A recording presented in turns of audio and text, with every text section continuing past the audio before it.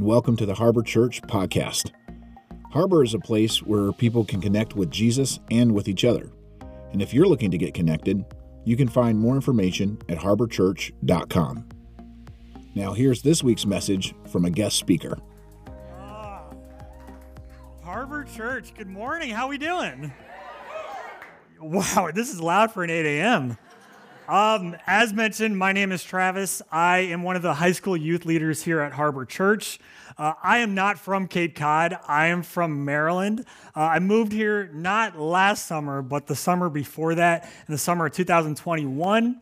My boss had me move here 4th of July weekend, which I don't know if you knew this, but that's not a good weekend to move to a vacation destination. But I did it. I've lived in a motel for about 5 or 6 weeks, and I didn't really know anybody on the Cape besides my coworkers. I have some family that lives off the Cape. But when I moved here, before I had a place to live, this was my home, like in a lot of ways. So, thank you for living up to your name and just being a harbor for me, because that's changed my life in so many ways. And as I said, this place is home. As mentioned, we're going over James chapter 5 today. I thought, what better way to go over James chapter 5 and to break it up into 5 bite-sized chunks. You guys ready? Yeah. All right. We're going to start off. If you're taking notes, we're going to start off with the warning to the rich. This is what James says. He says, "Look here, you rich people. Weep and groan with anguish because of the terrible troubles ahead of you. Your wealth is rotting away, and your fine clothes are moth-eaten rags. Your gold and silver are corroded. The very wealth you are counting on will eat away your flesh like fire. This corroded treasure you have hoarded will testify against you on the day of judgment. For listen, hear the cries of the field workers whom you have cheated of their pay. The cries of those who harvest your fields have reached the ears of the Lord of heaven's armies. You have spent your years on earth in luxury, satisfying your every desire. You have fattened yourselves on the day of slaughter. You have condemned and killed innocent people who don't resist you." That was tough. That was tough. I think it's really easy to read that, and it's the warning to the rich, right? I think it's easy to give ourselves the benefit of the doubt, like, oh, I'm not that rich. Like, God, I'm living paycheck to paycheck over here. Maybe I'm not living paycheck to paycheck, but I'm not well off like that. Like, the lady behind me, she's got that nice Louis Vuitton handbag. Like, I can't afford that. And maybe to my fellows, you can't relate to that. But, like, think about it like this. You know that neighbor across the street? You know, the one that just got the new addition on their house? They got more money than me. This message is for them, not for me. That's wrong. This is actually for everybody. We're gonna dive into it a little bit more, but this is not really about our wallets. It's more so about our hearts. Yeah. Woo! Thank you guys. I appreciate all the feedback. Thank y'all. Was not expecting that, so thank you very much. So James makes it very clear where we shouldn't put our treasures. So, church, where do we put our treasures? I'm glad you asked, because this James 5, the warning to the rich, is actually an echo of one of Jesus's most well-known sermons, the Sermon on the Mount. And this is what Jesus says. He says, "Don't store up your treasures here on earth, where moths eat them and rust destroys them, and where thieves break in and steal. Instead, store up your treasures in heaven, where moths and rust cannot destroy, and thieves do not break in and steal. Wherever your treasure is, there the desires of your heart will also be." I remember a couple of years ago, when I was still in Maryland, I loved the idea of buying an RV, out of all things. Recreational vehicle, a motorhome. The reason why I liked the idea of buying one is because we're in a pandemic, and I was allowed to work remote. So I was thinking to myself, that'd be pretty cool if I could literally work wherever I wanted to. So I did my research online, looking up RVs. And if you buy an RV today, that same RV in 3 years is going to cost it's going to lose 30% of its value. And that same RV, if you bought it today, in 10 years, is going to cost half the value of what you bought it for. Maybe you can't relate to the RV exactly, but With cars, I'm sure most, if not all of you, took a car to get here. As soon as, we all know with the car dealerships, as soon as you drive that car off the lot, it's going to lose what? 10, 20, 30, 40% of its value, if not more. And my point is, the things on this earth are losing value. The things in earthly realms are losing value. And maybe that doesn't quite resonate with you guys, but you guys remember that holiday we celebrated a couple months ago, Christmas? Do you guys still use that gift you got? Come on. Do you guys even remember what you got? Come on now. Oh, man. That is good stuff.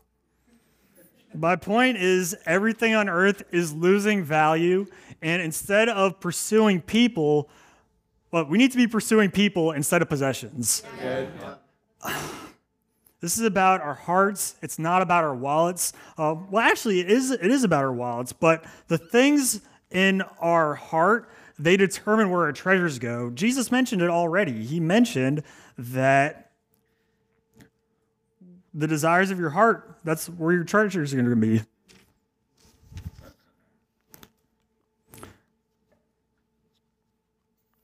First Timothy 6:17, it says, teach those who are rich in this world not to be proud and not to trust their money, which is so unreliable. Yeah. Their trust should be in God, who richly gives us all that we need for our enjoyment. Truth is, church, so I looked up online what we really value. The three most important decisions in most people's lives are where you go to school, where you buy a house, and who you find as a spouse. Those are all earthly things. Those are all good things. But at the end of the day, we need to be setting our eyes up on not earthly things, but heavenly things. If everything is fading, then why are we putting our values on earthly things? The only thing on this earth that's not going to fade is the Word, and this is going to last forever. So if we fix our eyes on the Lord, maybe we'll be blessed in other ways as well. Yeah. So that's the first chunk. The second chunk, this is about patience and endurance. James says, dear brothers and sisters, be patient as you wait for the Lord's return. Consider the farmers who patiently wait for the rains in the fall and in the spring. They eagerly look for the valuable harvest to ripen. You too must be patient. Take courage, for the coming of the Lord is near. Don't grumble about each other, brothers and sisters, or you will be judged. For look, the judge is standing at the door. For examples of patience and suffering, dear brothers and sisters, look at the prophets who spoke in the name of the Lord. We give great honor to those who endure under suffering. For instance, you all know about Job, a man of great endurance. You can see how the Lord was kind to him at the end, for the Lord is full of tenderness and mercy. So I want to go back to verses 7 and 8 real quick. So James says, be patient as you wait for the Lord's return. And he also says in verse 8, he says, take courage, for the coming of the Lord is near. I don't know how else to say it to you guys, but Jesus is coming back. Yeah. Jesus is coming back, and if you believe in him, you're going to have eternal life with our Father in heaven. And that is such an encouragement for me that the things that we're doing on earth, they do carry weight. But guys, that burdens my heart. And you know why? Because I know that not all my friends, not all my family, not everybody believes in him. What's going to happen to them? What are we going to do about it, church? Yeah. 1 Corinthians 3:6. This is written by Paul. He writes about half of the New Testament. He says, he's talking about a plant here. He's saying, I planted the seeds in your heart, and Apollos watered it, but it was God that made it grow. I want to say this again because this is really important stuff. I planted the seed in your hearts, and Apollos watered it, but it was God that made it grow. So he's talking about a plant. Let's use a plant analogy. So there's this plant called the Chinese bamboo tree. This plant is notorious for its growth. And this plant, here we go. So the Chinese bamboo tree is notorious for its growth. It takes about 5 years to grow. And those first 4 years, when it's in the ground, it grows to be about that tall. So it's really just fermenting in the ground. It's taking root. It's building up that firm foundation. So that's 4 years. But then 5 weeks into that 5th year, it's going to grow up to be bigger than this building. It's going to be about 90 feet tall after 5 weeks. Isn't that crazy? So the question is, church, does that tree, does that grow in 5 weeks? Or does that grow in 5 years? Years. That's what I'm talking about. It takes 5 years for that plant to grow because it's got to be planted. That seed's got to be planted. It's got to be watered. I'm imagining the person who is watering that seed every day for 4 years. Just someone's faithful enough to do that. I'm just imagining the guy's neighbor being like, "Hey, Todd, how's that bamboo tree doing?" I'm sorry, y'all. Guys, my point is, patiently waiting does not mean passively working. Come on. Y'all, the gospel is urgent, man, and our time is running out. We could do something about it. And I'm going to be honest with you. I have a few friends that have given up their life to Jesus recently, and that is the most important decision I believe you're ever going to make. And you know what else, too? That takes so much pressure off my chest, knowing that I don't have to be in charge of their growth. All I got to do is show up. All I got to do is plant seeds and water them, and everything else is not on me. That's not my job. Come on now. All right, so our third chunk that we're going over, we're going to call it being a man or a woman of your word. This is what it says. It says, "But above all, my brethren, do not swear by heaven or by earth or with any other oath, but let your yes be yes and your no, no, lest you fall into judgment." Let's play a quick game. Let's pretend that you're the boss, CEO, owner of your company. You got this nice resume in front of you, right? And the person on the other side of the table, it's the applicant. They showed up about 30 minutes late, kind of fumbling through an excuse why they didn't show up. They're holding a freshly brewed Dunkin' Donuts coffee, and they smell kind of funky. Wink, wink. You're probably going to ask yourself, as the owner, like, can I rely on this person? Oh, yes, I promise. I'm going to be here 30 minutes early every day. I'm going to make quota every month. I'll work twice as hard as your other employees. I swear to... Look, we get it. The truth is, church, if you have a poor track record, expect your reputation to be in question. Yeah. True. Come on, bros. Thanks, Cody. Proverbs 22:1, it says, "Choose a good reputation over great riches. Being held in high esteem is better than silver or gold."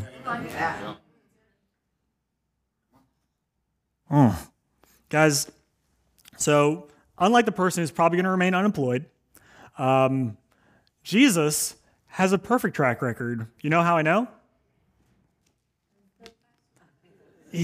So the more you read this, the more you find out, like, this man made a lot of promises, and he stayed true to every single one of them. And I can't find one time in this thing where Jesus sinned, where he fell short of perfection.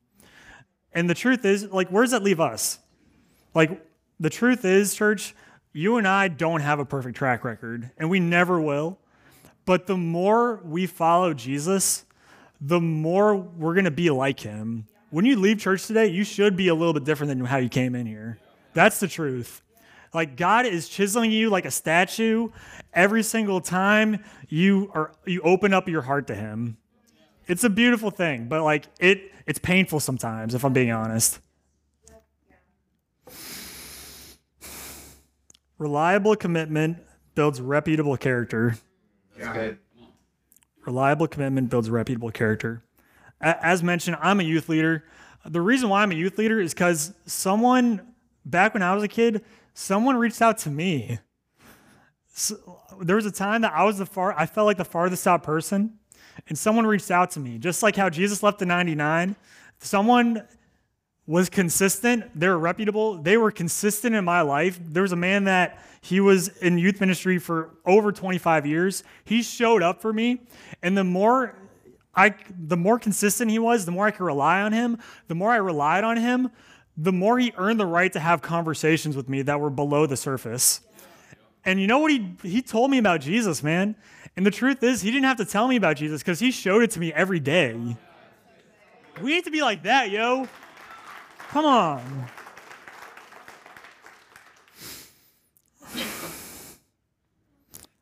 Going back to Proverbs, Proverbs 19:22, it says, loyalty makes a person attractive. It is better to be poor than dishonest. My youth pastor, he was attracted to me. I trusted him. And as mentioned, it is better to be poor than dishonest. This is about our hearts. It's not about our wallets. The wallets do matter to a degree, but that's in an earthly sense. Our treasures in heaven, that's our heart. Our God just wants a relationship with us, man. All right, so the fourth chunk that we're going to go over today, it is the power of prayer. And this is what James says. He says, are any of you suffering hardships? You should pray. Are any of you happy? You should sing praises. Are any of you sick? You should call for the elders of the church to come over and pray for you, anointing you with oil in the name of the Lord. Such a prayer offered in faith will heal the sick, and the Lord will make you well. And if you have committed any sins, you will be forgiven. Confess your sins to each other and pray for each other so that you may be healed. The earnest prayer of a righteous person has great power and produces wonderful results. For example, so there's this guy mentioned in the Bible earlier, Elijah. He was a man just as we are. He was a man just as we are. Sorry, I missed my track. He was a man just as we are. And when he prayed earnestly that no rain would fall, none fell for 3.5 years. Then when he prayed again, the sky sent down rain and the earth began to yield its crops. 3.5 years? That's a long time. That's 42 months. I haven't even lived on Cape Cod for half of that time. I haven't even been here for 21 months. That's crazy. That's a long time. That is a long time indeed. Matthew 6:7-8 says, when you pray, don't babble on and on as the Gentiles do. They think their prayers are being answered merely by repeating their words again and again. Don't be like them, for your Father knows exactly what you need before you even ask him. So why do we pray? Prayer is our communication with our Father in heaven. That's what it is. It comes down to having a relationship with him. And sometimes when we pray to him, sometimes our prayers are answered really quickly. For example, you're looking for a spot coming to church, like a parking spot, or to school, or to work, or whatever. God, please help me find a parking spot. Oh, thank you, Jesus. But sometimes our prayer is more like that bamboo tree. God, why isn't my business growing? Why isn't my kid behaving? God, why is my loved one dying? Can you redeem that relationship with God? I don't know what you have in store for me, but God, I trust you. You've been there for me all this time. I've seen your goodness. Thank you for just the blessings of today. Thank you for giving me a job. Thank you for giving me friends and family that really care about me. Thank you for the door greeters' sweet smiles we walked in here today. God, I don't know. Thank you for just giving me breath. God, I don't know how long this is all going to last. These are all earthly things, but God, thank you for the promises of heaven that's going to last far beyond my time here on earth. And God, I trust you with every fiber of my being. Thank you. Guys, our prayer, it's our communication with the Father. It's both a petition and a praise. Our God just wants a relationship with us. Your mom and dad, they just want a relationship with you, man. I imagine our relationship with our Father looking very similar to a parent walking their child across the street, a young child across the street. Your parent is always going to have their hand open for you. Like, hey, like, we're crossing a busy street. There's cars coming. We don't know. You might not understand like when the green light turns red, vice versa. Like your parent knows what's best for you. They want to protect you. They want what's best for you. They want to know you in a deeper sense. And as kids, you and me, as sons and daughters of God, like sometimes we wander away. I know I do. I struggle with sin. We all do. Yeah. Ephesians 3:20, it says, "Now all glory to God who is able, through his mighty power at work within us, to accomplish infinitely more than we might ask or think." Infinitely. That's a lot. You know why Elijah's prayer was so powerful? You know why the results of Elijah's prayer were so powerful?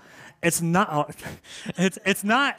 because of the communication itself. It's because of who he was communicating to. When you're communicating with a God of the universe who's created everything here, he can do so much more than you could ever imagine, man. Oh, man. Glory.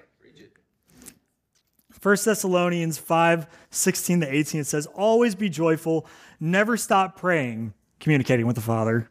"Be thankful in all circumstances, for this is God's will for you who belong to Christ Jesus." Guys, God's always got his hand out for us.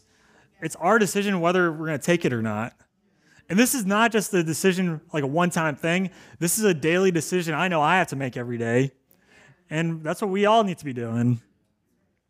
All right, we're going to dive into that last chunk real quick. This is how James concludes James. This is about restoring wandering believers. "My dear brothers and sisters, if anyone among you wanders away from the truth and is brought back, you can be sure that whoever brings the sinner back from wandering will save that person from death and bring about the forgiveness of many sins." So last weekend, we celebrated one of my favorite holidays, the Super Bowl.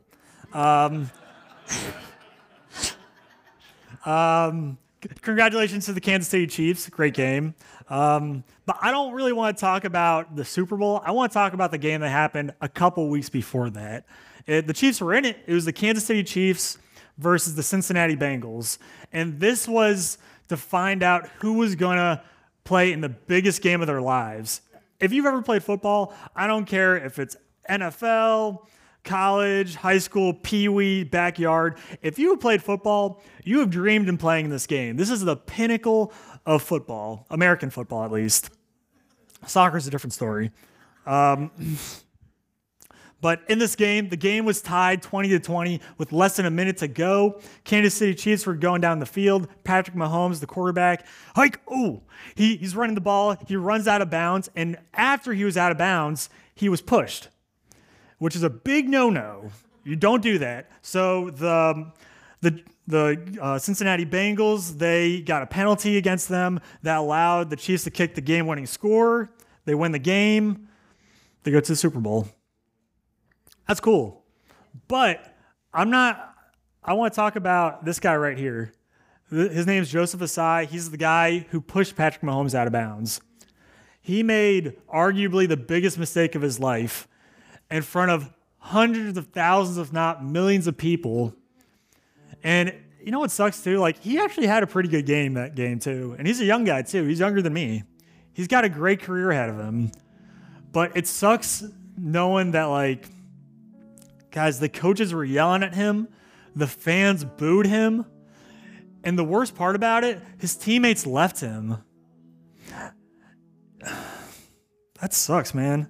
He was the farthest out person. I don't know about you, but there's a time in my life that I was the farthest out person.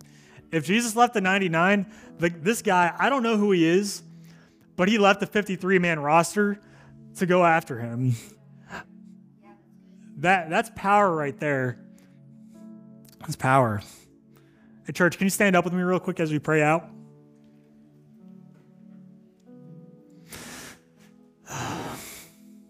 Hey, church, who's your one? Who's your Joseph Asai?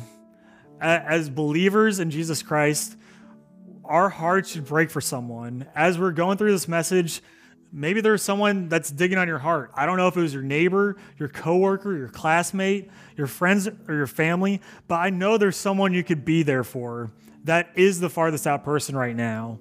So ask yourself, church, who is your one? My life mission statement is to reach out to the farthest out person because I was that at one point. I've already mentioned it, that I have friends that have given up their lives to Jesus. All I had to do was show up. That's all this guy had to do for his teammate. Just show up. Guys, we have baptisms next week. That's huge. That's all we got. I want to pray us out real quick. You guys ready? Alrighty. Hey, God, thank you so much for this opportunity to just speak to our church. This is just personal for me. God, soften our hearts as we go out into the world and just love our friends, our neighbors, our classmates, our friends and family. I just pray that we can just be a little bit more like you when we leave here. God, I don't know how long we're going to be here, but we believe in you, and we believe that we need to change to be more like you. You deserve all the glory and honor forever and ever and ever. And all these things I pray, amen. If you'd like to support the ministries of Harbor Church as we bring the hope of Jesus to our community and the world around us, you can visit harborchurch.com/give, or you can text any amount to 84321. Thanks for listening, and we'll see you next week.